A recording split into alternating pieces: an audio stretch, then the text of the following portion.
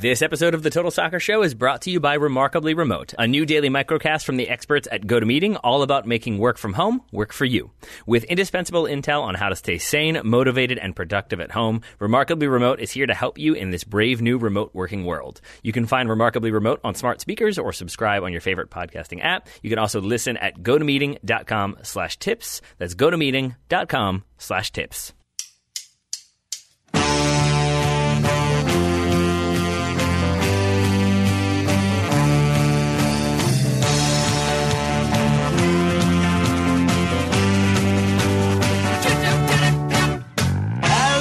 And welcome to the Total Soccer Show. My name is Daryl Grove, and I'm joined by a man who's played poker long enough. His name is Taylor Rockwell. Hello. There's no such thing as playing poker long enough until it's like 4 a.m. and you realize that you definitely should have quit playing poker long, long ago. Or if you're the Sunderland owner, 11 p.m. on right at the end of January. We will be talking about Sunderland Till I Die, episode 4, in the second half of today's show. Up first, Taylor. Yes, sir. We've collected all the soccer news that we could find. We have indeed. There has been some news. Certainly none of it on the field, unless you're following the Belarusian Premier League and their attempts to have like cardboard cutouts of fans in the stands. But we're not going to talk about that. We're going to talk about some actual news from around the world. Some of it good, some of it bad, some of it somewhat in between. All of it newsy. There we go. Newsy. First up, I think this story was first published in the New York Times. Tariq Panja, who's a journalist I've come to sort of really enjoy his work.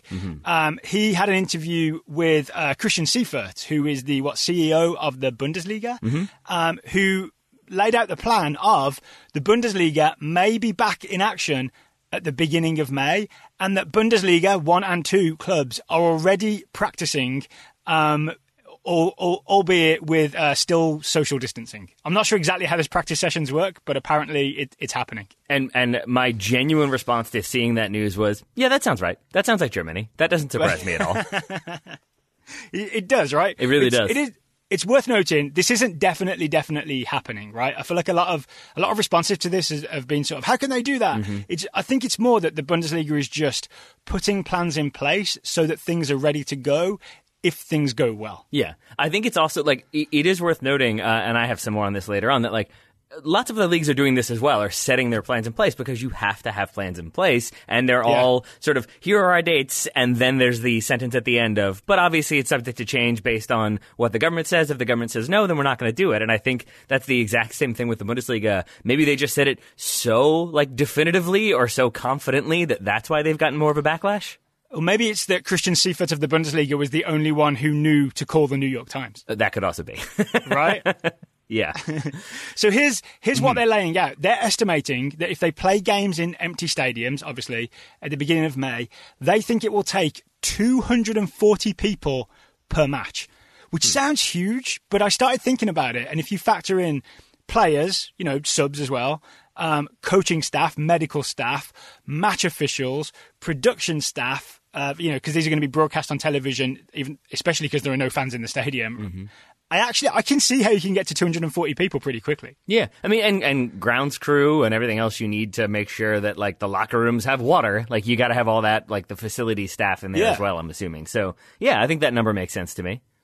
And also some numbers that make this, I think some numbers that explain why German football is the one that seems to be doing the most planning, is that Germany is doing pretty well in terms of coronavirus deaths per capita. So Germany, here are the numbers. Germany has about 5,000 new cases per day and has a total, at time of recording, of about 118,000. Total of 118,000 diagnosed cases.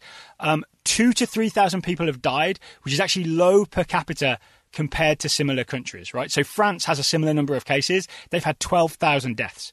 And what I've been reading is that Germany essentially has really widespread testing, and that's how they're managing to do reasonably well in comparison to other European countries. Right, and so then I think you extrapolate that further, and it's the idea that, well, if we have better testing in place, we've made sure that everybody stayed in quarantine to the extent possible at least, then we can sort of continue to enforce that, but then it does feel like it would be safe if you know that everybody is tested negative and isn't interacting with anybody else, then it stands to reason, yeah, you could have those games resume, assuming the government allows you to do so. It feels like there's a lot of conditional statements in there that sort of get overlooked. but are worth remembering because it's again, Germany sort of just making the plans that they need to make to ensure that the season finishes to the extent possible and that a bunch of clubs don't go bankrupt and they don't find themselves in a massive financial hole.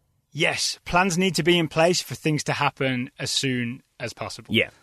So I know that. Have you got any questions about this, Tyler? I've been researching this story, or anything you want to talk about, or do you want to talk about the other leagues that may have plans in place? I mean, as far as you know, so it would basically be closed doors. It wouldn't just be in some like random field, right? But it wouldn't necessarily be in the specific stadiums. It would be at the actual stadiums, is what my understanding is. Yeah, which is slightly different to the Premier League, sort of the Premier League camp plan they were going to do. Oh, you know what I did? I'm sorry. Congregated around. I combined this with La Liga's plan. That's what I just did in my head. There you go. Well, why don't you tell me about La Liga's plan then? I mean, it's essentially, it's not so dissimilar. It's basically, they've confirmed that they have 3 possible restart dates of May 28th, June 6th, June 28th. Matches expected to be played behind closed doors. European games would take place in parallel or at the end of the domestic season. But the thing would basically be that they would play in the stadiums provided they can. But then there are some stadiums that have, I think, like scheduled maintenance, scheduled renovations, or already have existing things that might not be canceled at that point. So then you do have to do some sort of moving around, but I think the league would work with the clubs. And the big reason there is because they've indicated they've already lost in the first 2 months, they've lost 25% of their annual income, which is about £880 million. Or that's what they would risk if they do not finish the season. If they do finish it behind closed doors, similar to the Premier League, it would be, I think, a loss of £265 million.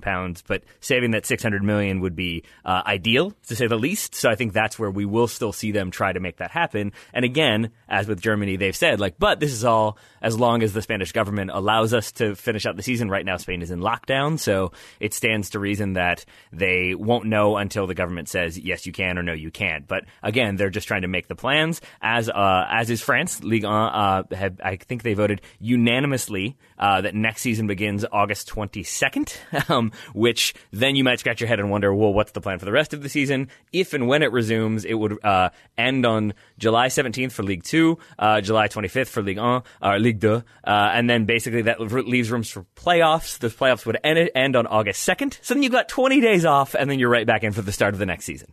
Yeah, I mean, that might be the way it has to be, right? But it would be 20 days off and no Euros to exhaust all the players. Exactly. So there would at least be some sort of break. I think it's worth underlining that the reason that a lot of these leagues will want to see the season out, it is financial, and it's because TV deals are paid in installments. Right. This is the thing that it took me a long time to realise. I was kind of like, okay, you're going to lose match day revenue from fans coming through the gates and buying tickets, but you've got these massive, massive TV deals. Why isn't that enough for you to just, use that money and sit on that money? It turns out these things are paid in installments, and perhaps understandably, the TV companies they're not keen on paying the final installment until the actual matches are played, right? It's a little bit like they're holding the money back until they see the soccer. And I'm not sure this is the case for any clubs depend on that money. They do, and I'm not sure it's the case for any of the 3 leagues that we have mentioned so far. But I do believe there are even some cases in which the contracts stipulate that if the season isn't played, then there's a forfeiture by the league. You can't even have those clauses in there that could then come back to haunt them of then maybe the league is financially responsible for making those companies whole, in which case they have to pay even more money if the season doesn't finish, talking specifically about their TV deals. So I think that's another element of why they're trying to get this situated and scheduled and figured out, because they cannot afford to lose that income or potentially have to pay even more of their own income right now. See, I don't know if the Bundesliga TV contract, the domestic one, has any penalties, but I do know the deal with Sky Deutschland, which is the big one. There's 300 million euros still to be paid, the final instalment for the final few games of the season. And that's the one that hasn't been paid yet, because those final few games of the season have not happened. So Germany Bundesliga clubs are essentially like what we all are. They're sort of waiting for the payment that hasn't yet come, and then they can afford their bills. All right, cool. Exactly. Cool. Yeah, I've got some freelance checks that I'm waiting on. Nothing Total Soccer Show related, but business has slowed down everywhere. Right. Yeah. That's part of the wider problem with the economy, is that checks have not gone out. But at least the Bundesliga have some plans in place. Are you feeling optimistic about those Bundesliga plans? I mean, I would trust the Bundesliga to have as tight and sensible a plan as is possible. I'm not necessarily confident that it goes ahead because it all depends on what happens Germany-wide in terms of health and coronavirus and whether they get it, how much they get it under control or not, right? But if the opportunity arises, I would trust that the plan is as airtight as it can be. All right. Well, anything else? Have you spent much time in Germany? Like, if you, for example, you know here how we recycle, where we just throw everything into a big box and just let someone take it away. The time I've spent in Germany, you have to put green glass, brown glass, and clear glass in separate containers so that the recycling can be done. Germany is very organized. Yeah, exactly. I mean, that stereotype kind of exists for a reason.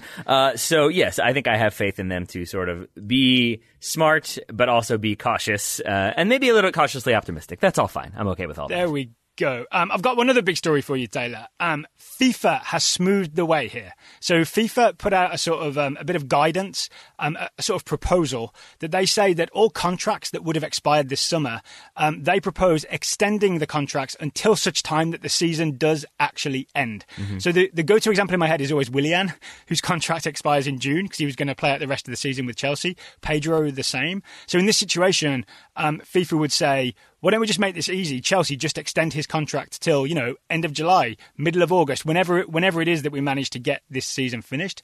And they've said they'll also apply a similar principle to contracts due to start when the new season begins. So who's already agreed a move here? Josh Maja was in the past. Who's already agreed a move for the summer? No idea. It's been a turbulent couple months. Hakim Ziyech, right? We knew he's going to be moving from Ajax to Chelsea. He's going to become a Chelsea player next season. We assume his contract was ready to start. I'm just fascinated with Chelsea wingers apparently here. His contract was ready to start probably something like end of June or July 1st, right? With Chelsea. Under this situation, he would then extend his contract with Ajax and his start with Chelsea would be pushed back till, say, August.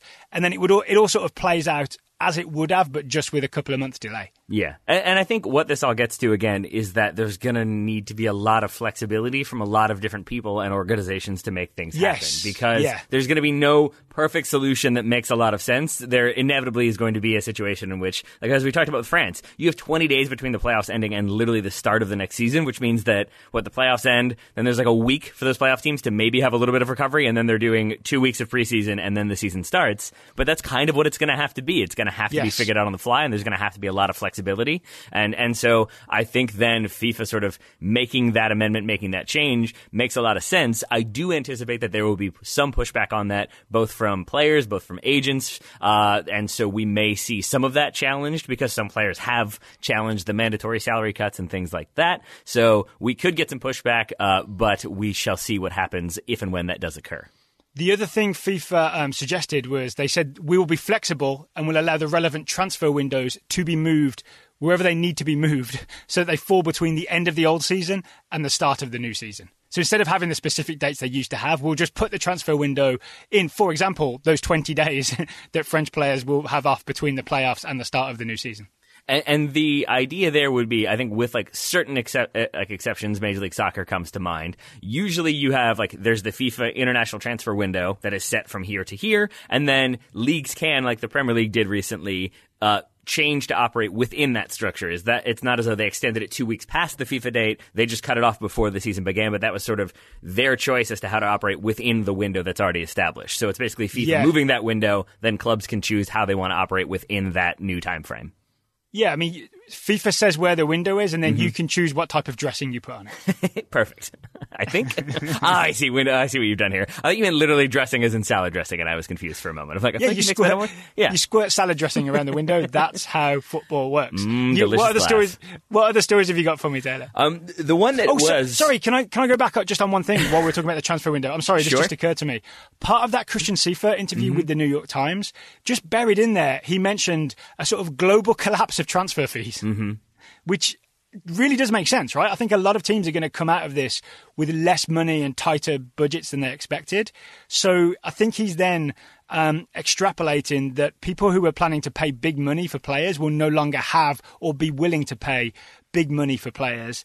And so he didn't use this example exactly, but something like there was probably going to be a club that was going to pay 100 and something million euros for Jadon Sancho, right?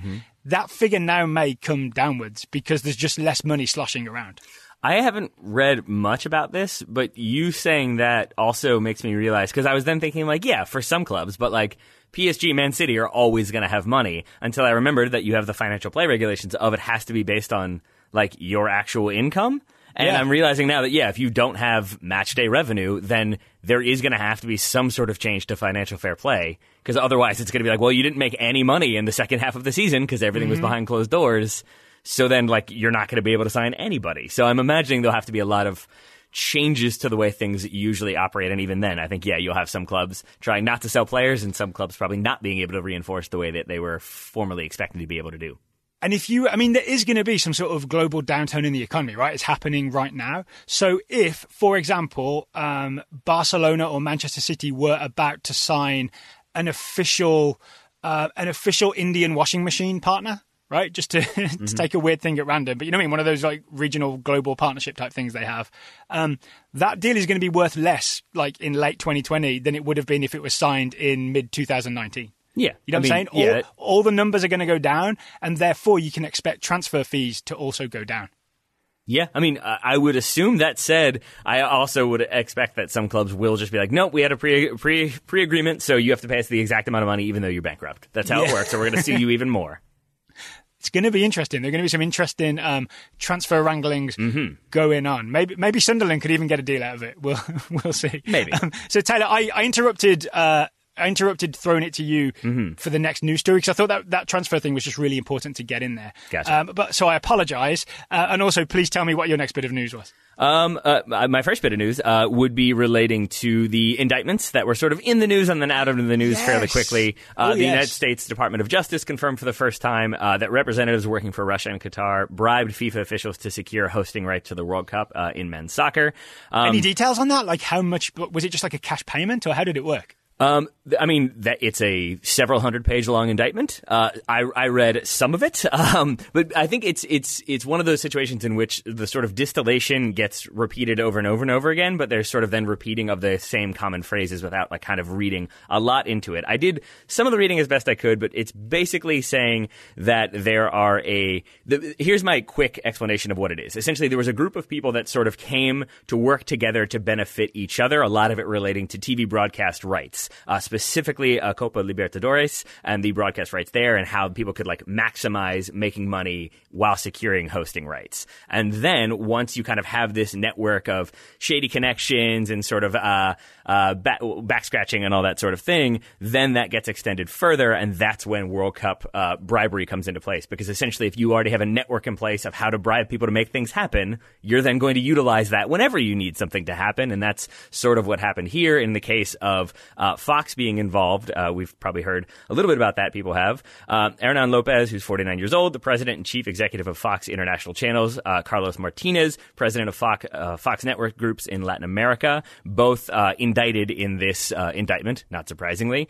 And that's what it's about, essentially, is that they participated in the scheme. It paid millions of dollars in bribes for the Copa Lib, but then from that, they were able to use that same system to, from what I could understand, basically figure out what other companies were going to be bidding to get the broadcast rights, how they were going to do that, so that they could then use that in their own platform to bid more and offer more at the same time. The way I understood it is that they paid money to have inside information to know what the rival bid was going to be. Right? Yes. Is that the essence of it? Yes. So I think we understand what's going on there. Those people are going to be in big, big trouble.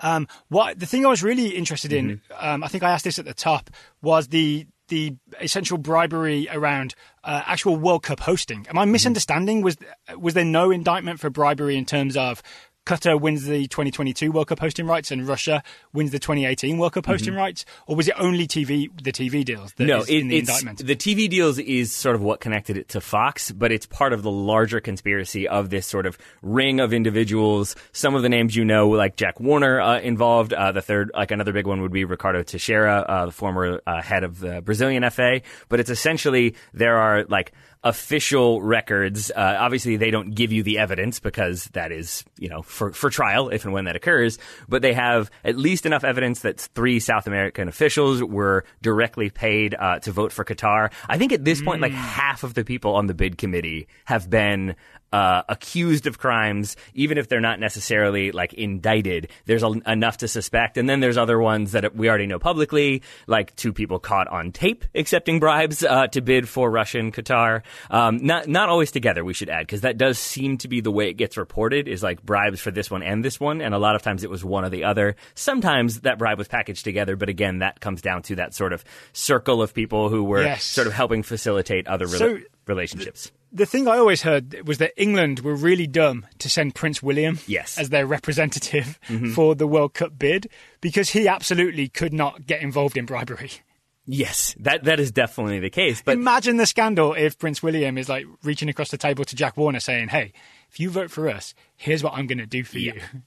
Yes, my brother's no longer a prince. You can be the prince now. Yeah. But I think, like, yes, that is certainly part of it. But I think it's also that, like... Jack Warner, Earl of Oxford. Yeah, perfect. How's that sound? Sure. Jack Warner is still fighting extradition, by the way.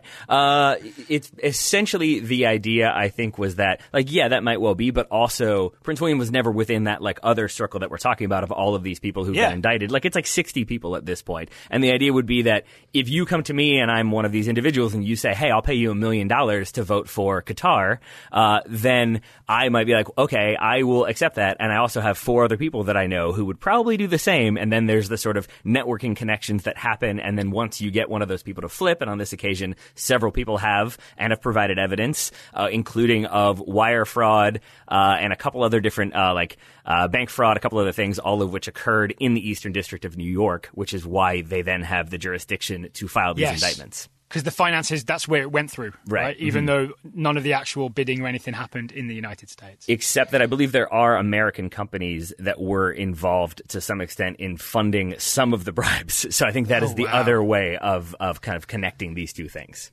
Was there, I guess this doesn't fall under the indictment, right? Is there any suggestion that the 2022 World Cup could be taken away from Qatar if there's evidence of bribery? It's obviously too late for 2018, right? Because that World Cup has been and gone and France have the trophy. I don't think so, because to be honest, from my reading of this, and again, I am very much a layperson, it was more about the financial irregularities that occurred. And like one of the things it stresses is that basically these people were all doing their jobs. Like there were people involved who it was their job to sell the broadcast rights for these competitions. There were people who were supposed to buy the broadcast rights, and they both did what they were supposed to do. It's just a lot of the self-enriching that occurred behind the scenes to make that happen. And because it was happening, that is where they're sort of focused on. They're focused on the financial impact. And within that is sort of evidence of bribery that took place. But it's not as though they're saying, like, you conducted this thing in order to get, the World Cup to Russia. I think that's less of a concern as opposed to the financial irregularities, money laundering, everything else that occurred, just as a product of the system that was in place in this sort of network of individuals. I see. So this isn't going to change where the World Cup is. It would take FIFA or some other organisation to look at the stuff that's in the indictment and say, oh, we should change our decision. And the chances of that are probably quite slim, right? They are. And I should add, like, the 2 defendants I mentioned are the 2 accused, Lopez and Martinez from the United States. Their lawyers have said, like, well, these, there was only, like, mentioned, like, in one paragraph of the indictment, which, number one, is not true. They're mentioned several times. But also, number 2 is that every single person who's in this indictment is listed with a paragraph of, like, who they are. Jack Warner, as an example, has a paragraph, and that paragraph says, like, publicly accepted money. Like, we know he did that. But then they're all sort of collectively referred to as the conspirators, and then they're consistently referred to from there. So though those clients are only individually mentioned a couple times, the entire group as one is the thing that is sort of being pursued. It's why there's racketeering charges, essentially, because it's a network of individuals. And so it does feel as though a grand jury returning this indictment and the kind of stipulations that are in place in New York, especially for returning an indictment, does feel like they're going to be in some trouble here. It doesn't feel like they're just sort of trying to pin a crime on somebody because a crime occurred. It's more that they have done the research, they have the documentation behind it. So I would expect some people to flip and some people to find themselves in prison at the end of all this.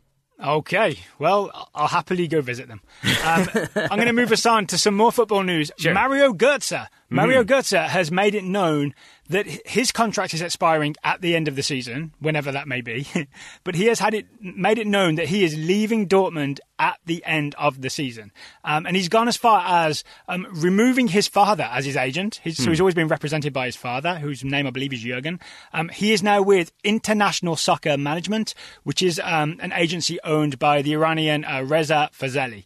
The weird part is that the agent he's taken on, most of his clients, or his most high-profile clients, are Dortmund players and the Dortmund coach. So Emre Can, Mahmoud Dahoud, and coach Lucien Favre are all ISM clients. So it's really odd that he would get this agent who seems to be almost like the best connection he has is Dortmund. He's hired this agent to get him a move away from Dortmund. Oh, see, I think that it actually makes sense to me to some extent, because if you're surrounded by people who are all happy in their contracts at Dortmund and they all have the same agent who got them those happy contracts, you'd be like, well, my agency hasn't made me very happy. Maybe I'll pursue these guys. So like Götze's in practice saying, hey guys, I'm looking for a professional agent, like I'm not going to be represented by my dad anymore. And Emre Can is like, hey, I know a guy. Or Mahmoud Dahoud is like, hey, I know a guy. Yeah. We all know this one guy, and he's pretty good. I would also imagine that Lucien Favre is not too mad that Mario Götze is leaving, because he's not that often in Lucien Favre's starting 11. No. Yeah, and I think probably takes up a decent wage chunk to still be there, and then is sort of a luxury player at the very least at this point, or at the very most at this point. So you'd imagine getting rid of him frees up some wage, frees up some money to then pursue other players that do fit more so the system. So the clubs he's been linked with are Roma, Everton, Liverpool, and Milan. And then also DC United. Let's just throw them in there, because why not? That wouldn't be a bad move, right? That wouldn't be a bad move. I don't know.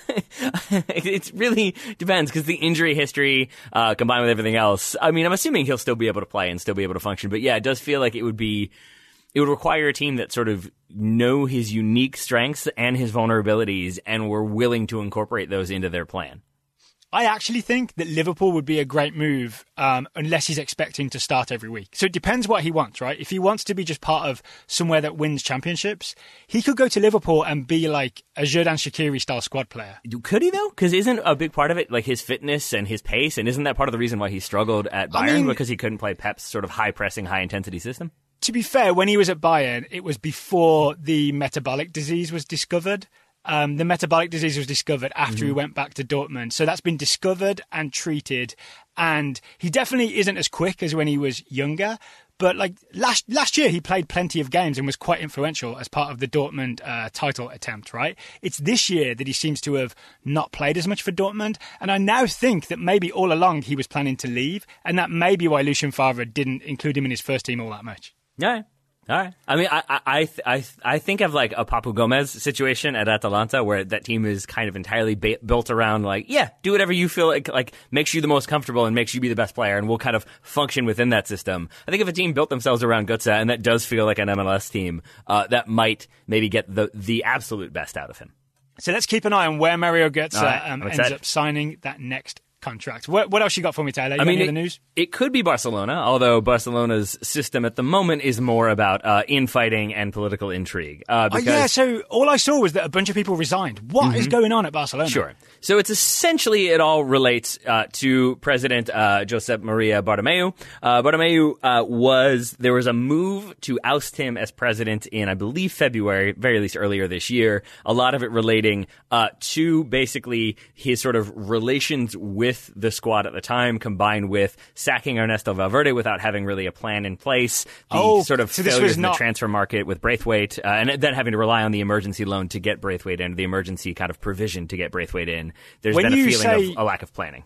When you say relationship with the squad, you mean bad relationship with the squad? Yeah, because there's much more on that one in terms of why things have gotten so bad. But that was why they kind of moved against him. That did not work. He did not step down. He did not move the date of elections forward because he's going to be president until 2021. And so once that didn't work, it seems as though, from what I understand, he requested 4 board members step down. It was the 4 that he, I think, perceived as being the most against him. Then 2 other board members stepped down, Jordi Calsamilla and Maria Teixeira. I apologize if I butchered both of those, but those were unexpected, and it does bring the board members, like the number of board members, down below what it's supposed to be. There has to be a minimum of 14 board members. Right now they have 13. There are more resignations expected, and that could then force action in terms of moving the election date further up so that then he could be removed. And so that's a big part of where things are, is that he right now, I believe, is like president and vice president of Barcelona because of the way things have gone since he kind of came into power, I believe back in 2014, 2015. So is there any indication that this works, that this will remove him? Or is he just going to happily carry on without those 6 people that resigned? Yeah, I believe he has announced that he plans to stay in power. He doesn't plan to step down. He doesn't plan to move the election date at all. What I think will kind of maybe force him to the table is the situation with the squad, because there have been other things that we can talk about, like the whole allegation that they were paying people to give them favorable coverage and to sort of criticize the players. And that is a thing that has led to a lot of disunity within the ranks. But the biggest thing has been recently the handling of player pay cuts, because Barcelona announced last week they're applying for essentially relief from the government. It allows companies to impose a temporary pay cut of up to 70% on their employees during the crisis. So it's not quite they're like applying for a loan, but they're triggering this provision that in a crisis they can reduce their employee wages by 70%. But Spanish law requires it to be applied unilaterally, which means all players would then only get 30% of their wages. And the problem here is that the players aren't opposed to that. It's that it was announced before they had agreed to anything. So they didn't really consult the players and tell them this was going to happen. They just sort of did it. And then when the players protested, the narrative then became, well, it's these players who are greedy and they don't want to give up money to help out the club and to help people who are in unfortunate situations. And from what I understand, it's not that. It's that the players basically feel like we weren't consulted at all before this happened. We weren't allowed to give our input about how it could happen, about what we could do to facilitate it. And also Messi pointed out that they have been working to give money. They've already taken voluntary pay cuts, and they had already agreed that they would for as long as the state of alarm continued in Spain. So it sort of is like continued ostracizing of the players from the president of the club. And I think for a while he's felt like that wasn't an issue because he had all the power. As people sort of leave the board, as it becomes more and more public that he doesn't have the backing, and then also doesn't have the backing of players like Lionel Messi and Luis Suarez, I think maybe he's feeling slightly more vulnerable, which is not a good place for a person like him to be. Vulnerability tends to lead to irrational decisions, in my experience. So here's my guess then, based on just the little knowledge I have from listening to what you just told me. Yeah. He sticks around until the election, making horrible, horrible decisions, and then gets voted out. I mean, he is still under indictment as well for, I believe, tax evasion charges relating to the Neymar transfer. Like he is still set to stand trial. His appeal was thrown out. So maybe he goes to jail and thus has to remove himself. But like, it's situations like that. He could run it from jail like they're doing Goodfellas. Exactly. He's just slicing that garlic real thin. I mean, Richmond had a delegate who was an elected official while also in jail. Why not? Yeah. It could work. Maybe that's how it'll go down. Yeah, I mean, but I looked up sort of why things have gotten so bad, and it really is a history of financial decisions that haven't made a lot of sense for any number of reasons, combined with player signings and wages that also haven't made sense. So worth remembering, Bartomeu is the one who changes it to allow Qatar to sponsor the shirt. They moved from no sponsor to UNICEF to Qatar. He's part and parcel of that. There's sort of forcing out players that have been within the system, like Thiago. There's allegations that he is like directly responsible for Pep Guardiola not wanting to stay at Barcelona anymore. Then there's his involvement in the Neymar deal, bringing in players that didn't justify the wages that they were on, and sort of corrupting, if you want to go that route, the system of like La Masia and the valuation of young players and everything like that. So it feels as though he is sort of being looked at as this person who has fundamentally betrayed the Barcelona DNA and then simultaneously betrayed the squad, if the allegations are true, by like sort of leaking information that makes them look bad to make himself look better by comparison. Wow. So he sounds like he's all alone, basically. So yeah. Like I said, that he's going to get voted out, surely, right? Especially if the players let it be known that they're not in favour of him. Mm-hmm. But there's going to be a year and a bit of him just making wild decisions to try and stay in power. Yes. I bet there'll be some big promises about who they sign. I wouldn't be surprised if Barcelona are a team that goes swinging in the transfer market. Yeah, I think that's probably safe to say.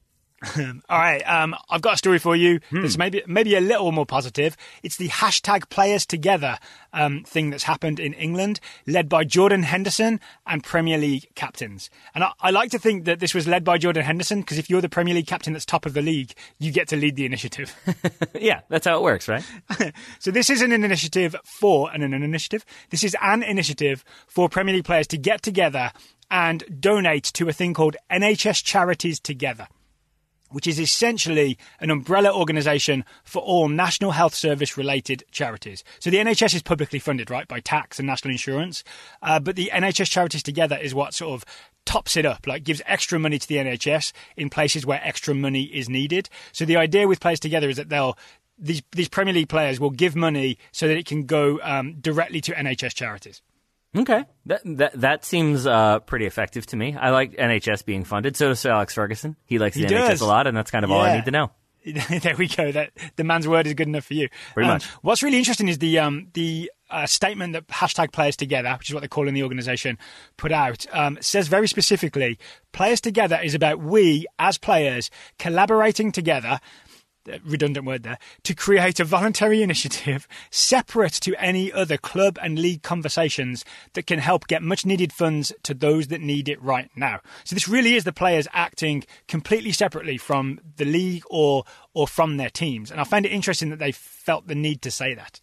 And also, I feel like it's interesting that they almost certainly cooperated with a PR firm, because collaborating together does feel like, well, collaborating makes it sound like we're all like working together on some scheme. Let's make it together, and then it sounds like togetherness. We'll use both words, and that way we cover all bases.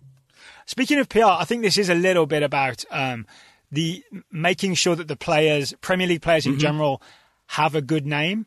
Because there's been a lot of controversy in England about whether they should take pay cuts and how much they should take pay cuts, and different clubs have agreed to do different things, right? But there's not been one big broad agreement. Like, for example, there has been in Germany, as I understand it. This was again in the Christian Seifert story in the New York Times by Tariq Panja. I think a thing that happened is like the bigger clubs, the players took a certain pay cut, and at smaller clubs, the pay cut was a little bit lower. And Seifert said he's kind of surprised why it's so simple. Why hasn't that happened in other leagues? And maybe that's just Seifert trying to make the Bundesliga look good compared to what's going on in other leagues. I mean, in a lot of ways, this rescues the Premier League players' reputation, because now they can say we're giving money direct to the NHS. I'm going to go ahead and paint with a very broad brush here, but that does feel like a lot of my interactions with Germans. Manuel, I love Manuel, but like there is that element of like, why doesn't everyone just do it the way we do it in Germany? It's the way that makes the most sense, and it's always the best. And I do feel like that kind of Seifert's not wrong. No, he's not, but that feels like Douglas Adams in his book Last Chance to See has a whole thing about like how he's on a trip with Germans and how German tourists are the worst because they just keep being like, why don't you have this? Of course you were going to need this. And they have everything prepared and he has nothing prepared. And it feels like similarly there's the German idea, like, yeah, why don't you just do it this way? It makes the most sense. And it's like, well, because there are other things in place. Not saying they're right, not saying they're wrong, but like they are two uniquely different countries is all I'm saying. Right, but I think Douglas Adams was getting sunburn and the Germans were saying, hey, we wore sunblock. Why don't you have sunblock? You know what I'm saying? Oh, yeah. I think it was to the extent of like they had like cooking kitchens in their like travel packs somehow. And Douglas Adams was eating like cold beans. I know which one sounds better. Yeah. Cold beans, right? Obviously. Yeah. So hashtag Players Together. That is the initiative. And just for those, if you're in the US and you don't know about what's going on with the National Health Service, right now they are the most popular people in England is the NHS. Mm-hmm. Every Thursday at 8:00, everybody in England steps out of their front door and gives a big minute's round of applause to NHS workers. I assume, well, you say they're the most popular. I assume it still goes Adele, number one, always, and then whoever else underneath. Joint number one, Adele and the NHS right now. Yeah. Wow. She's letting them be joint number one. That's very kind of her. She's so precious. You got any more stories for me, Taylor? I have two, but I feel like you have done much more reading on them because I want to talk Carly Lloyd and I want to talk Ireland.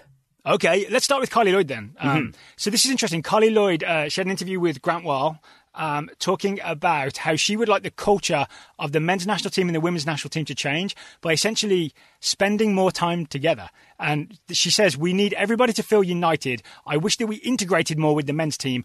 I wish that we had camps side by side. Maybe for the January camps, we could all go to the same place and just have a bit more interaction. Because as long as I've played on the national team, that's never really happened. Here's the key part for me, Taya. The slogan, one nation, one team, I think we really need to kind of bridge that. Meaning, yeah, that'd be fine. Make it real.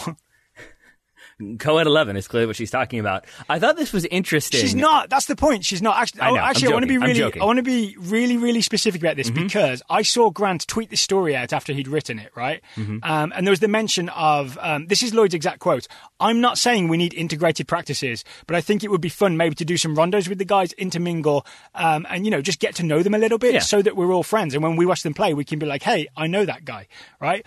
All the responses to the tweet of Grant promoting the story were, they can't have men and women train together, as if like she was proposing that like every training camp now was always men's and women's national teams intermingled. It was weird that Marindon, the former head of the FA, came out of his tomb to protest this decision or this idea. I thought that was a lot, that it was going against the foundations of decency in football that he had come to expect. To be fair to Marindon, when he came out of his tomb, he said, "Yes, I agree with equal pay. You should all be paid zero." It's funny because he would have said that. At least the English game version would have. And that's frustrating because like I understand entirely what Carly Lloyd is saying, because we both we still do practice sessions for like our adult amateur team that we manage, coach, whatever.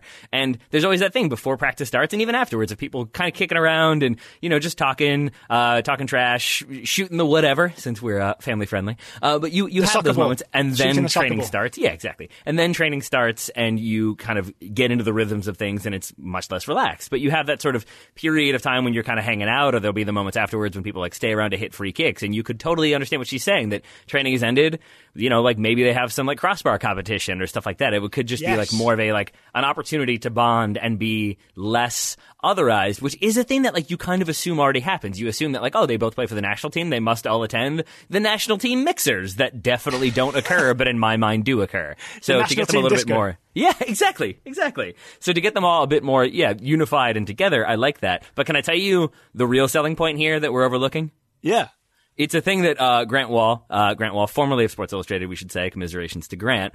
But I should add that they talk about how this has happened before, Daryl. Did you read that part? Yes, I did. I did. And what we need, Daryl, the argument of creating super players is a good one. And the idea that in 1994, the U.S. men's national team, the U.S. women's national team staying at the same hotel, which is when Claudio Reyna met his wife Danielle, parents to Giovanni Reyna. So we have Gio Reyna because this existed. Maybe this happens again, and now we get a bunch more superhumans who can win World Cups both on the men's and women's sides. I want to defend Grant Wall by specifically saying that he specifically said that's not the good reason to do it. And I think he said in any podcaster who proposes that, it's in very poor taste. Do you not want superhumans? Because this is how you get superhumans, Daryl. Here's what I actually think we would get with this is the possibility of men's national team and women's national team actually coming together and thinking, we should collectively bargain as well as collectively rondo. Yeah, I mean, I think yes, because once you have a friendship and relationships there, sometimes that leads to global conspiracies and you get indictments, but sometimes it leads to friendships that basically mean that there's more commonality, there's more common cause. Once you can put a more human face and experience on a thing, the harder it is to then be like, well, that thing shouldn't be properly funded. So I think that makes a lot of sense in terms of building chemistry and overall morale for the U.S. soccer program. So are we giving Carly Lloyd's proposal the TSS stamp of approval?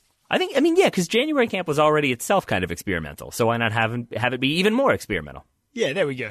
All right, you mentioned Mick McCarthy, right, and Stephen Kenny.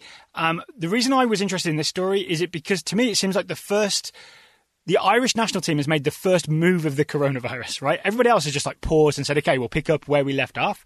The Irish national team has gone and replaced Mick McCarthy, who was planning to lead Ireland through the Euro 2020 playoffs and hopefully into the Euro 2020 tournament. So here's what happened. Back in 2018, Stephen Kenny was appointed U21 Ireland manager at the same time that Mick McCarthy was appointed Ireland manager. And there was a succession plan, right? So after Euro 2020, Kenny was going to take over and McCarthy would step down. Oh, that's interesting, because I had read. I have a question about that, but yeah, please continue. So that was the long-term plan, right? Mick McCarthy would oversee Euro 2020, then he would go off into the distance, and this younger manager, Stephen Kenny, he's coaching Scotland, Northern Ireland, and Ireland, would take over, and he'd be the Irish manager.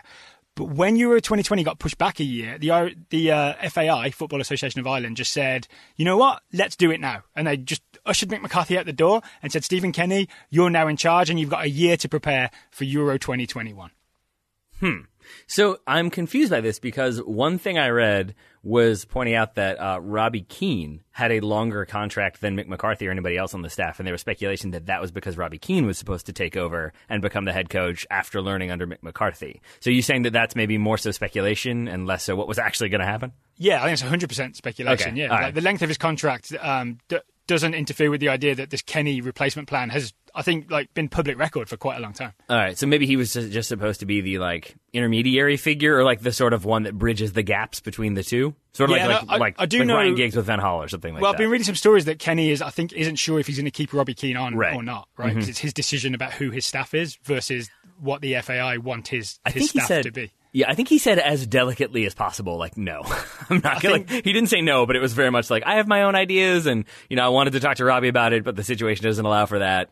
So, ... That's kind of my understanding of it. My other understanding of this is that I know the FAI is not that well run financially, so my guess is that they looked at the numbers and saw what they were paying Mick McCarthy and what they were planning to pay Stephen Kenny and thought, how about if we just make this move now instead of extending Mick's contract by a year, which would cost us X, versus bringing Stephen in now would cost us X minus some That makes numbers. a lot more sense. That makes a lot more sense. Because even then, because I was going to say, but I thought you were saying, because his contract expires, and so they don't want to, but then if he has a contract, they would have had to pay that no matter what. But you're right, that they would have had to extend it by a year, so then you have the additional salary plus the additional year. That makes a lot more sense as to why you would move now. It's a shame for Mick McCarthy, you have to say, but yes. It is probably the financially prudent decision from the FAI. There we go. A similar-ish thing has happened in Denmark, where Ager Haraday was the coach. He's an older coach. He was the Denmark national team manager. His contract was due to expire on the 31st of July, and he was going to be replaced by the younger former Nordsjælland coach, Kasper Hjulmand. These are guys I know that most people won't know the names, right? Because these are not famous people. And the Danish FA have just said, we're going to let the contract expire, and then Hjulmand will take over in August. So they've done a similar thing, but without the immediate effect that the Irish FA have gone for. Excuse me, the Football Association of Ireland have gone for. Yeah, get it together, sir. Well, the Irish FA is the Northern Irish FA. Oh, okay. Yeah, then doubly get it together. Yeah. I guess we'll sort of talk about Northern Ireland a little bit later on in the show, peripherally. But any other news stories? I think sooner rather than later, because I have no more news stories. All right. Well, there have been other ones, certainly, and we'll maybe talk more about them as situations develop and more news becomes available. But for now, we're going to focus on Sunderland Till I Die because I'm sort of obsessed with it. So Sunderland Till I Die, episode 4. It's titled Playing Poker, which I think is a really good title for this episode. It is the January transfer window episode. And the raw basics of what happens in this episode is Josh Maja, whose contract was expiring in the summer, leaves. He leaves in January. He goes to Bordeaux. And then you see the owner, Stuart Donald, and his staff trying to bring in a replacement striker before the end of the January transfer window. The end result is that they essentially pay a lot more money than they had planned for Will Grigg to get him in from Wigan. That's the absolute basics of what happens in this episode. But there's a lot to pick apart here, right, Taylor? Oh, yeah, there is. There's so much going on. And this was, I think, I saw it described as the most intense episode. I think that's probably fair, at least for this season. Because I did go back and watch season 1, sort of to get an understanding of maybe what this ownership group was inheriting. And it is really toxic from the outset in that season. And I think it's worth remembering that when we do look at this season and kind of the work being done. Because I think I better understand Stuart Donald, Charlie Methven a little bit in looking at what happened last year. I still say... I don't blame them. They didn't do anything morally wrong. I think they panicked and screwed up this January transfer window, though. Oh, you will get no argument from me. I think this is basically what we saw in the first season. I'm not going to go too into detail on that. I just want to say it's basically a billionaire owner stops funding the club, and that sort of has been the way they operated. And now that that's not happening, they're in free fall and they can't afford anything and everything is bad. And so that's one story. This season seems to be much more so. I'm not trying to say Stuart Donald has no experience. He had owned a club. He had owned shares in another club. He has to sell one club to buy Sunderland.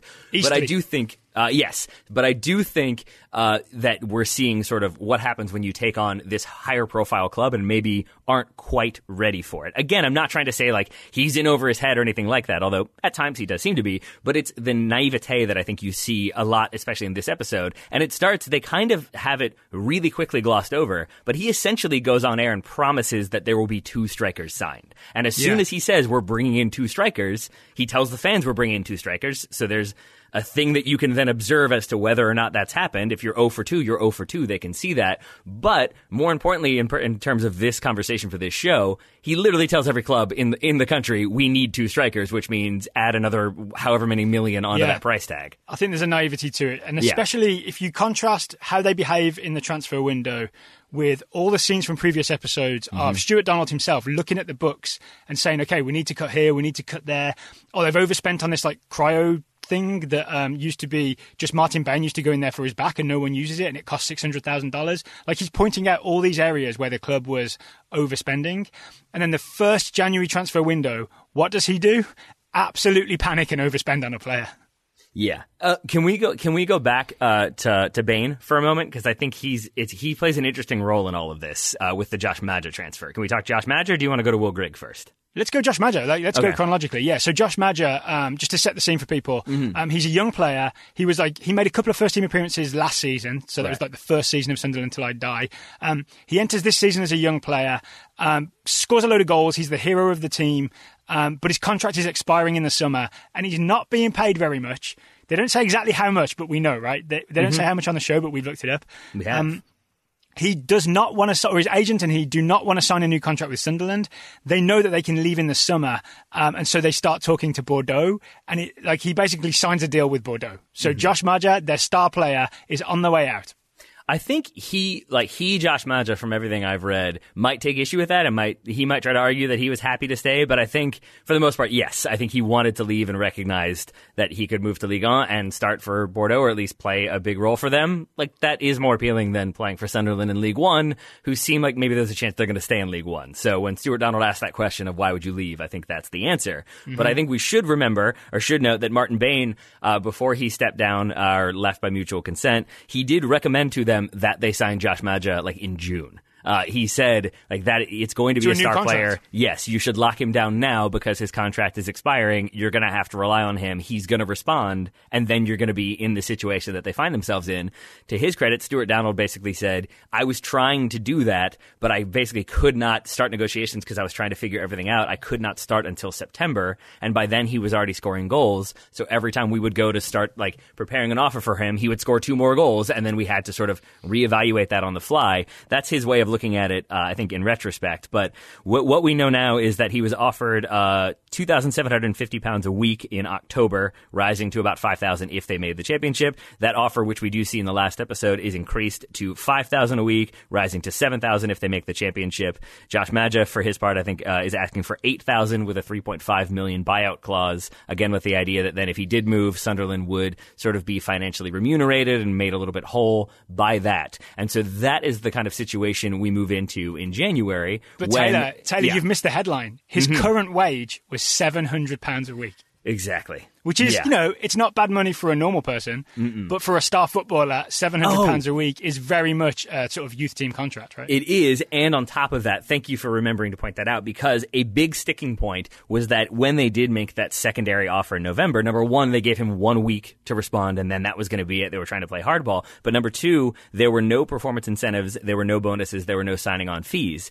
And for a person who's only been making such a low amount of money per week, you would usually get some sort of bonus to sort of reward them and also show them that you're kind of financially committed to them. That none of that was offered, I think, was also a sort of moment for Josh Maja of these people might not be able to meet what I feel I'm worth, and we know there are people out there who will.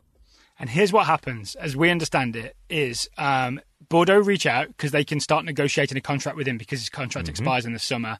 They seem to negotiate a deal which I think would have sent Josh Maja there in the summer, right? Yes. So he would have stayed at Sunderland on his £700 a week until the summer, and then he would have gone to Bordeaux technically for free, as in there's no transfer fee, but Sunderland would have been paid sort of training compensation. 500,000. About 500,000, right? I think that's what they approximately calculated it at. These things often get settled by like a tribunal type thing, but not like proper transfer fee money.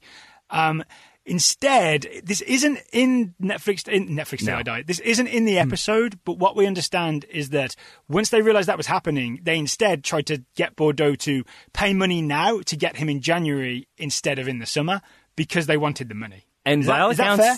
Yes, and by all accounts, it sounds like because Maja and his agent had already agreed to terms with Bordeaux, they actually had to get Maja and his agent to propose the idea of, but if you pay a fee now, you can have me now. So it sounds like they had to then, like, kind of rely on him to make sure that Sunderland got some compensation, albeit with the exchange that he would then leave in January. But like the way it's kind of portrayed, it almost seems as though like January 1st, he is suddenly in France and Stuart Donald, I always want to call him Stuart Pearce, Stuart Donald's hand is sort of forced by the issue. And that's why I was so confused when he says he gets the call from Jack Ross being like, thanks for letting me know that he was being sold. And it was like, well, I didn't know he was being sold. It's not my fault. And I was very confused because that's not how that happens. But understanding the kind of background behind it, it makes more sense now that, well, he had already agreed, so we wanted to get something out of it. He also adds, and this is the thing they glossed over as well, do you remember the part where he says, like, English clubs have scouted him, but the agent has previous with taking players abroad? Yeah.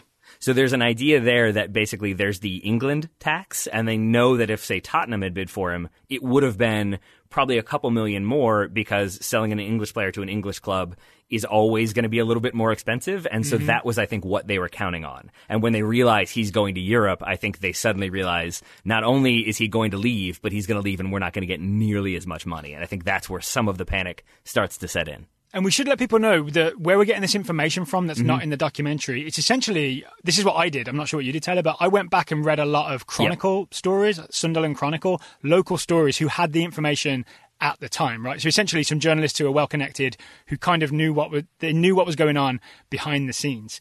Here's what I discovered. In the documentary, in Sunderland Till I Die, they talk about a figure of 1.5 million euros, right? 1.5 million euros. The actual fee was 1.5 million up front, so paid in January to Sunderland, rising to 3.5 million with appearance fees, essentially. So once Josh Maja plays a certain amount of games for Bordeaux, it'll be 3.5 million euros. And I also read about a 10% sell-on fee. So if Josh Maja moves for, say, 10 million, which is not unrealistic, right? Because I think he's actually done okay. I think he broke his leg or had a horrible injury. But either side of that, he's done quite well for Bordeaux. And if he moves for 10 million, they get another million on top of that, or 10% of whatever the eventual transfer fee is. I would argue for a player with only 6 months on his contract, they actually got a decent amount of money for him. Yeah, I mean, once like the rising to and the sell-on fee, once those are triggered, yes, I would agree. The 1.5 million seems really, really low, and they say that. They say like that's not enough. I think Aidan McGeady says like it's going to be hard to replace him, and especially for that amount of money or something along those lines. But I think it's also interesting, and this isn't a criticism. It's just again the sort of what I'm enjoying about Sunderland Till I Die is the obvious narrative, but then these sort of little wrinkles in there that I'm like, like what does that mean exactly? Because there's a moment when Stuart Donald says, like, the sale of Josh Maja essentially or effectively pays for Will Grigg. But then when you hear 1.5 and then you see the numbers or hear the numbers associated with the eventual transfer of Will Grigg, those don't add up. Yep. But when you look at it from the rising to 3.5 million, then you see where he's coming from. So you're definitely getting a little bit of the PR spin to it, but it's not entirely fictional, which at times I kind of thought it was watching that, watching some of the moments in the series. Before we move on to Will Grigg, I want to propose what I think, in hindsight, Sunderland should have done. When they realised Josh Maja was moving to Bordeaux in the summer, I would have kept Josh Maja for the rest of the season on his £700 a week deal, let him play it out, knowing that he's moving to Bordeaux in the summer. Because it turns out, I think, Josh Maja is irreplaceable, that he was really like in a rare vein of form. And I think it's less of a gamble to keep paying him a very low amount of money if he won't sign a new contract and just hope that then he gets you promoted rather than selling him and hoping to try and replace him. Yeah. So I want to respond to that, like, that directly, but first I want to add one more thing, which is the other idea was that they could have just met his agreement or met his expectations, which was $7,000-8,000 a week, and that then the total wages at the end of that season is still less than what you would have paid for Will Grigg, and then you have him locked down, albeit though that you're committed to paying him a lot more money that you might not be able to afford, but if you get promoted, then you can. But there's also an idea. Are you saying that if they'd offered him $8,000 a week, he would have signed? That's what he said. Yes, that's what Josh Maja said. He said yes via his representatives. I believe they said he never wanted to. He never wanted to leave, is what they say. I don't believe that, but he basically is saying that if they had met it, then that's essentially what he was being offered. So why wouldn't he then stay at a club where he's already settled? Whether or not you want to believe that, there is that idea that they would have ended up paying him $200,000, which is still less than they would have paid. But to your point, I think what it all goes back to, because you're right, it makes sense to let that contract expire. He'll still perform for us. He's still a good guy. But like Jack Ross talked about how he came back at the end of the season and gave gifts and handwritten notes and commiserations and all this stuff. So I think he was connected to the club, and I think there's an idea he would have given his all till the end of the season because he would have wanted to be remembered positively. If he's the guy that gets them promotion, that's a good way to go out. And he would have been cheap. He still would have been £700 a week if he wasn't signing a new deal. Exactly. You wouldn't have been spending much money, and you would have been getting his goals, assuming he was still happy. Yeah, but as Stuart Donald said in the last episode, if we're the ones who let Josh Maja go, we're going to look like proper numpties or something like that. And it goes back to him from the very first episode saying, I'm very emotional, I get very emotionally connected. And I think he sees the response that the fans had to the last ownership group and the failure to bring in players, and it just did not look like they cared about the club and weren't investing properly. And so if they lose this youth prospect without any money and without reinforcing, it sort of looks like, oh, you guys are just content to let things sort of go on the decline. And I don't think that's really what would have happened, but I think that's how he sees it, and that sort of motivates him to do something. So you arguing that Stuart Donald is too concerned about how things look to Sunderland fans versus what's a good decision for Sunderland Association Football Club? Because if so, I'm in 100% agreement, because that's what plays out when they decide to try and sign Will Grigg, which I am ready to talk about now. I am as well, but I want to add my final little thing, which is from Bill Simmons. I don't always quote Bill Simmons, but for this point I will. He was the one to introduce me to the idea, to extend the gambling analogy, that you never want to gamble because you need to gamble. As in, I am $100 in the hole, I have to make that $100 back or I am in trouble. If you're gambling because you feel Bill like gambling... Simmons introduced you to that? That's just common sense. I think I was not much for gambling, and this was when I was 20 is when I first started reading Bill Simmons, or 21. And I didn't really gamble. I played poker, but it occurred to me then that the times that I would play poker, and it was I was a college student, I happened to have $10, but it was that $10 I kind of needed. That was when I would be way too serious and not play very well. If you're relaxed and sort of don't feel that pressure, maybe you make better decisions. You're less in the oh no, I could lose it all, I'm so scared. And I think that looking at Stuart Donald, essentially, I think he is gambling because he has to at this point in his mind, and as a result, stops making rational decisions, stops really listening to reason, saying hey man, you just got to walk away from the table right now. He keeps kind of doubling down, thinking that it will be that doubling down that gets him out of trouble, and in reality, it seems to be that doubling down that's getting him into more trouble. Because in the end, right, so they do chase Will Grigg, right? Mm-hmm. And Jack Ross has said that Will Grigg is a striker that he wanted. But that was before Josh Maja was leaving, it's worth noting, right? I think in Jack Ross's ideal situation, he's got Josh Maja and Will Grigg as his two strikers. Yeah. So once Maja has been sold, Stuart Donald is really all in on, we've got to buy Will Grigg, right? And the initial offer, I believe, is $1 million. And quite early on in the episode, he asks somebody to call back somebody at Wigan, which is where Will Grigg is, and say, you've told us $1 million, we've got $1.25 million, take it or leave it now, that is it. Yep. They end up signing him for $3 million plus a future possible $1 million if they get promoted. Yes. So that's a lot more, is what I'm saying. Than when he says that. When someone says that's as high as I'll go, that is it. You should mean it when you say it. So this is the naivete, though, again, coming back. Because, again, reading more about this afterwards and some interviews with Stuart Donald, he basically says that we had sources tell us that Wigan had, were going to, not transfer list in the FIFA video game sense, but essentially had made it known that Will Grigg was available, they didn't need him anymore, and he was available for £1 million. So they were early on trying to underbid that because they thought, if they don't want him and they're asking $1 million, we'll offer $750,000 and see what they say. And so he still has this million in his head, and that's why he's at $1 million and then 1.25. And then I think what happened is he was then told, like, yeah, that was never a thing. We were never going to sell him for $1 million. But at that point, he is now very publicly displayed, and the bids are very public, that they are in for Will Grigg, and I think he then realizes, I'm going to have to spend more, because 1 million was never the number, but I think simultaneously he can't let go of the idea that he could have gotten him for 1 million, so he keeps trying to nickel and dime it, but that's never going to happen, and by the end he can't nickel and dime, so he has to then just splash a bunch of money, because he has to make this move happen. I mean, this is where the episode title comes from, right? There's about I want to say 3/4 of the way through, you hear him say, okay, we've played poker long enough. Which essentially means they've tried to be cagey, they've tried to do this and that, and now they're just going to let themselves get taken advantage of by throwing all their money into the middle of the table, showing Wigan all their cards and just saying, give us Will Grigg, we'll give you whatever it takes. Yeah, and this is also where they do sort of very quickly show you some other moments that I kind of wish they had lingered on more, because in between I think like the 4th and 5th, or maybe the 3rd and 4th bid for Will Grigg, they do then go to another alternative Doncaster striker, John Marquise. Did you read about this one? Well, I did this same research where I figured out who it was. Yeah. That they made an offer of 1.25 million, expecting that was the number that Doncaster won, and apparently Doncaster came back and quoted 10 million. And so that was, I think, again, that's where he talks about how they kept getting hit with the England tax, the January tax, and the Sunderland tax are the three things that he threw out. If you're faced with those 3 taxes, don't buy anything. You pay 0% tax if you don't buy anything. And this is where you don't, because especially once it becomes clear, not continuing with the gambling analogy, but keeping that in mind, that he is hearing what he needs to hear to continue to pursue Will Grigg. I know you don't watch The Office, but many people do. I'm going to use this one. There's a moment when he's Ricky Gervais, right? Yeah, exactly. The Steve Carell version. There's a moment when he's interested in his boss, and he's playing a voicemail message she's left that says, like, Michael, I guess I missed you. Like, I'm looking forward to our meeting later today. I want to clarify that will be the only topic of conversation. Yeah. And he only focuses on the I guess I missed you part. And he's like, see, she misses me. And I feel like that's what he did here, because by all accounts, what Jack Ross said was, Will Grigg for 1 million? Yeah, that seems like a good deal, basically.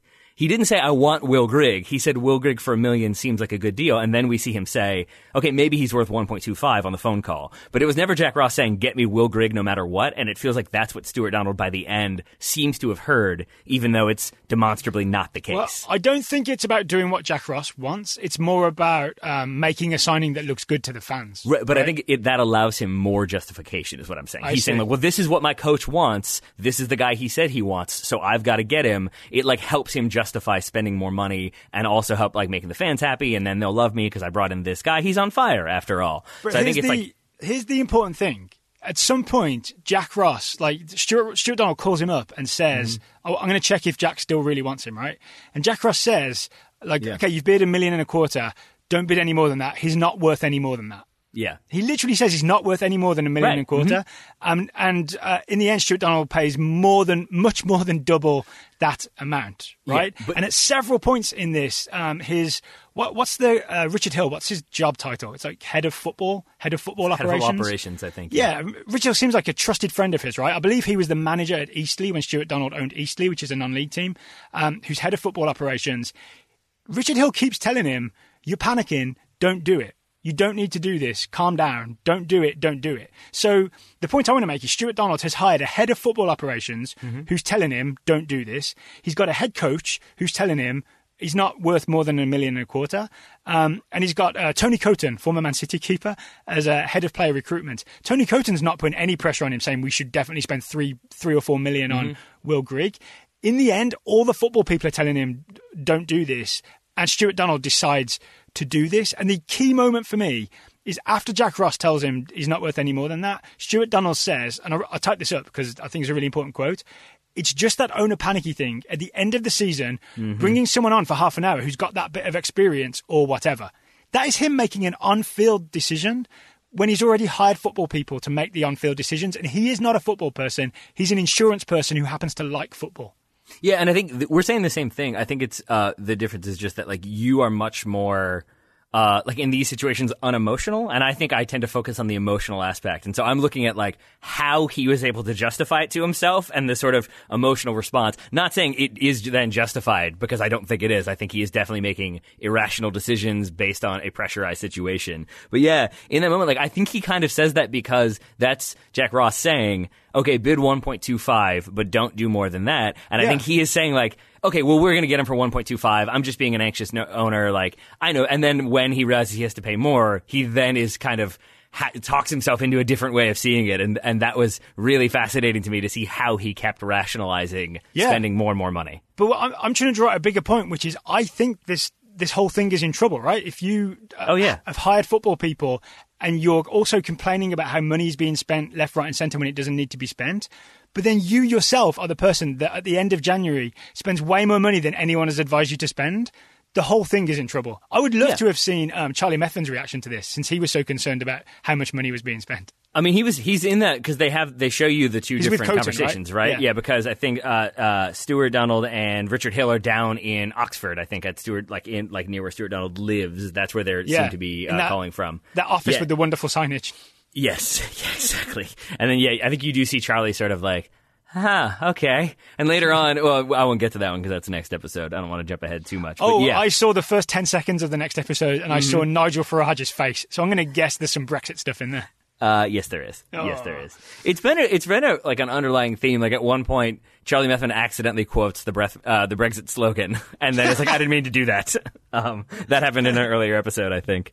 But he gets Will Grigg, who's on fire, so I guess that's good. So, Will Grigg. Oh dear. Will Grigg's on fire. I'm interested in that moment where they show the Will Grigg's on fire video. So Will Grigg's on fire is a chant that a Wigan fan started and Wigan fans adopted it, right? So it became this sort of celebratory thing of Will Grigg when he was scoring goals in League One way back in the 2015-16 season, right? Mm-hmm. That moment where they're showing the video, do you think that was for the documentary? I laughed out loud. Is it for the documentary cameras, do you think? What do you mean?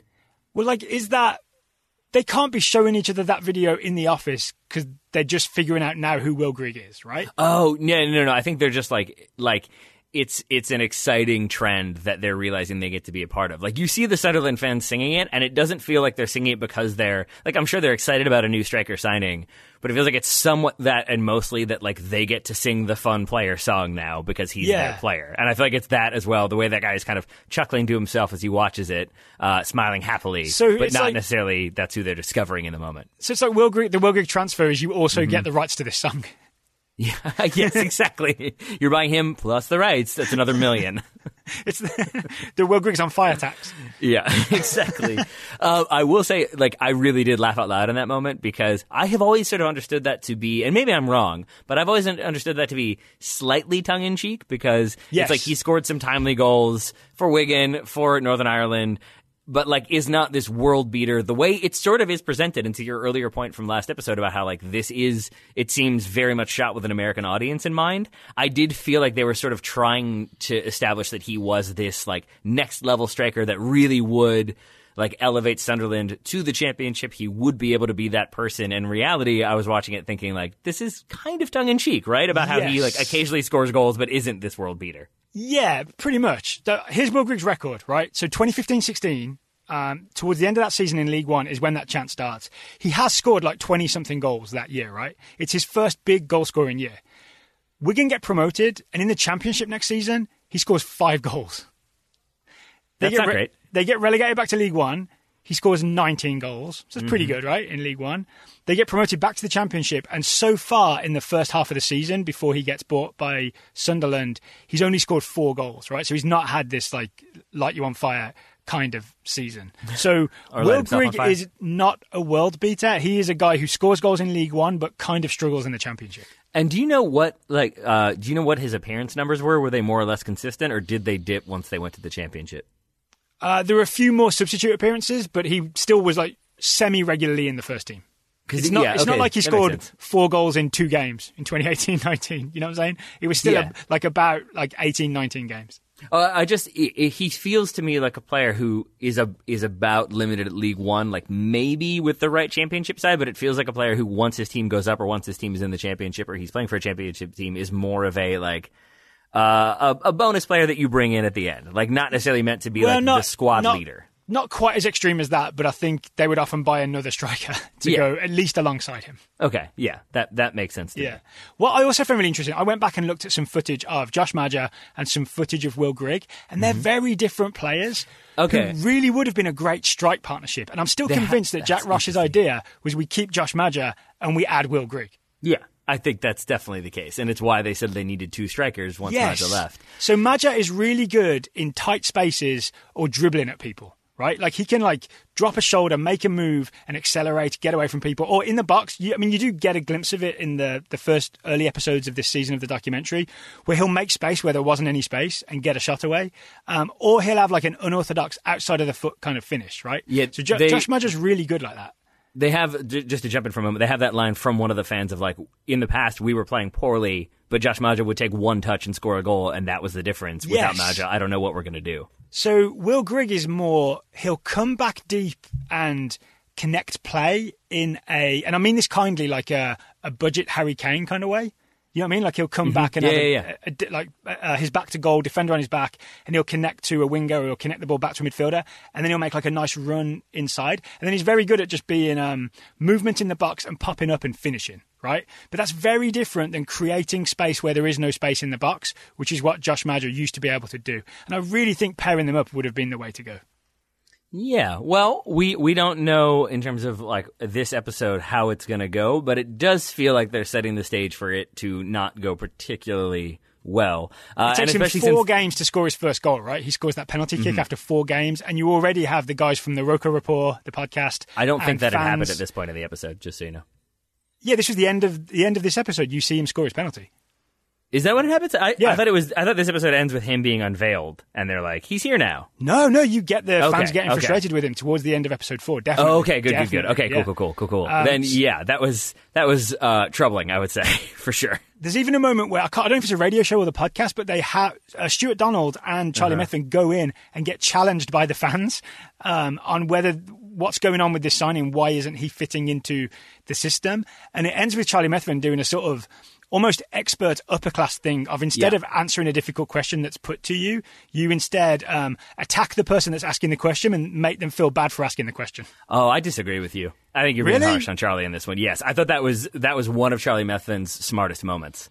Because it's really clear that interviewer is not convinced at all by what Stuart Donald is saying, and is recognizing that something else is in there, the way he's explaining this, and wants him, I think, to say basically it's Jack Ross's fault, he's the one who wanted him, or it's my fault. He's trying to hammer that home and kind of won't let up. And I think Charlie Methven recognizes that Stuart Donald is saying things he shouldn't be saying because he's kind of caught in the crosshairs, and so he jumps in to say there's lots of other stuff we could talk about that we do have insight on, and you're only focusing on this one topic, so it's not maximizing our time here, which is limited. And I think that is smart of him to sort of jump in to save Stuart Donald from saying, I feel like he was a couple seconds away from being I didn't even want Will Grigg. I don't know who he is. So I think it's Charlie sort of recognizing a bad situation. I'm not disagreeing with you in that it wasn't smart, but it's just a thing that I've recognized more and more. And honestly, it's like a kind of a Donald Trump thing, right? It was when you're in an uncomfortable situation and you don't have an answer, that the answer seems to be to attack the person asking the question.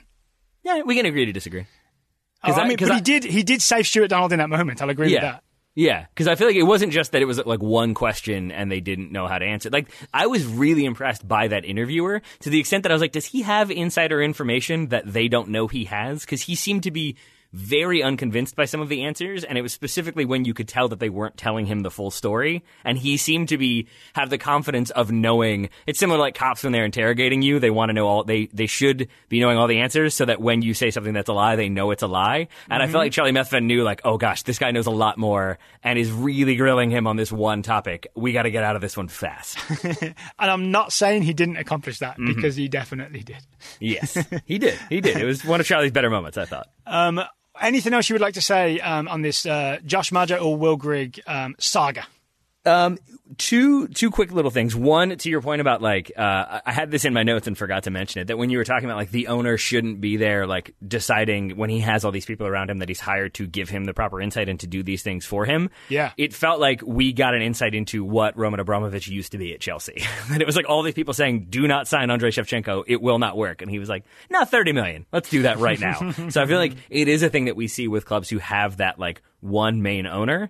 And that seemed to be what Stuart Donald was trying to avoid, and yet seems to have fallen into that trap. So that was one thing. But the other thing I did want to say, to go back to it, is I felt, again, like I was sort of slightly too critical of Stuart Donald and the group, because I think what they've inherited is a very bloated organization that you cannot get out of League One with, because there are so many people who are used to just like, well, I don't really need to do anything because we're just going to have all the expenses covered at the end of the season. And I do get more of an idea of where that toxic atmosphere was coming from. And I think that's why we're seeing them really trying to like trim it down so it's like it's at its proper fighting weight, as opposed to being bloated and out of shape.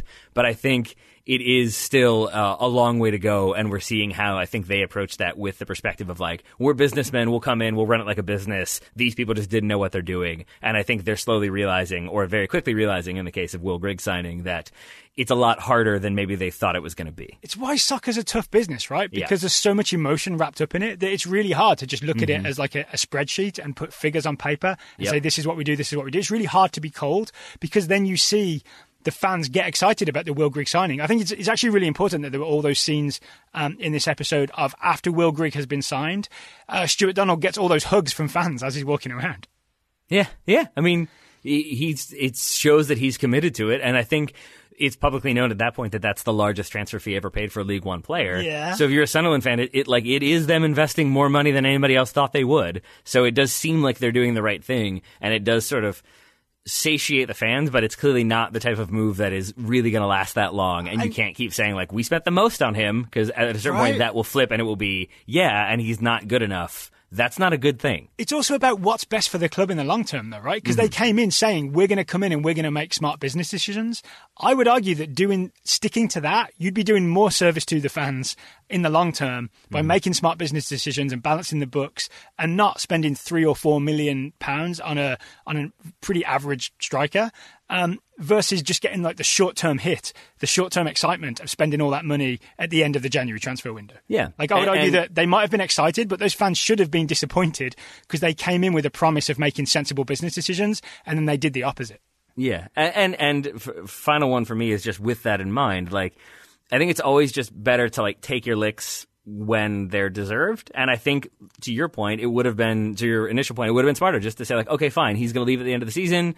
We'll just keep Josh Maja around on his current wage, and hopefully we get promoted with him. And then once we have more money, we can reinforce. And fans would have been mad, and it would have been a bad look. But to then, I think, keep trying to fix that mistake so that fans don't get mad, it makes them angrier in the long run when things really don't go well.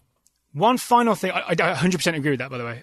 One final thing I would say is that the Will Grigg signing wasn't even as necessary as they made it seem, because Sunderland had actually made two other attacking signings in this window, right? So Lewis Morgan, who was like a goal-scoring winger, had come in on loan from Celtic, and that's a player that Jack Ross had previously coached at St Mirren when Lewis Morgan was on loan from Celtic to St Mirren. So Lewis Morgan had joined, and then Keziah Sterling, who I believe is in the Total Soccer Show Scouting Network. He's like a 20-ish-year-old young striker. He had come in on loan from Spurs. So they already got two players in, and, no transfer fee, obviously, because they're on loan, or a very small loan fee or whatever. They didn't need to spend the money because they'd already got two players, whereas the documentary sets it up as they need a striker because they don't have a striker. They also, Daryl, I think you're being totally unfair, because they totally told us that Morgan and Sterling signed. Do you forget that moment? Did they really? Was there a quick shot of it? Very brief, not even of them. There's a very brief cut of them pressing Sunderland jerseys, and they very quickly show that they say Morgan and Sterling on the back. Yes! That's it. That's your only sign that they signed those two guys. You're right. Oh, wow. Yeah. So is that like a little insert just to be like, hey, we definitely told you that this happened, right? Yeah. I mean, and I only knew that because I'm currently playing as Sunderland on FIFA 20. It helps me alleviate some of the sadness I feel for the fans, especially from the first season, to then go play and be like, I'm doing it for you guys. But I knew those names from playing as Sunderland, and I was like, oh, yeah, I know them. Oh, did they sign them? And then I looked it up, and I was like, oh, yes, they did. It would have been nice to know that. I've heard from your FIFA 20 career mode that the players to sign are Jesus Ferreira and Paxton Pomykal. That is correct. Yeah, Americans are the way to go. That is true. Sunderland should look into that, for sure. I mean, three of my four attackers are Americans, and it seems to be working out so far. Oh, Lyndon Gooch. We didn't get any Lyndon Gooch in this episode, did we? No, we did not. All right, anything else to say about Sunderland till I die? I'm glad I'm not Sunderland till I die. No, yeah, that's fair. That's fair. At least it makes I feel Newcastle so bad. fans feel better, right? I feel so bad for the Sunderland fans. All right, Taylor. That's it from us for this week, right? We'll be back next week with all kinds of Total Soccer show. So, Taylor, Yes, sir. I will say thank you for taking the time to talk to me today. I will say the same to you. We may have a special interview dropping this weekend, but we may save that for next week. I genuinely can't remember what you and I decided, but I did just want to tease that. We decided to publish that next week. All right, cool. Then that will be out next week, in which case, Daryl, I will talk to you next week. I love that we can do our business on the air, Taylor. Hey, sometimes you got to. Sometimes you got to. Listeners, thank you for listening, and thank you for listening to our brief business meeting. We will talk to you again next week.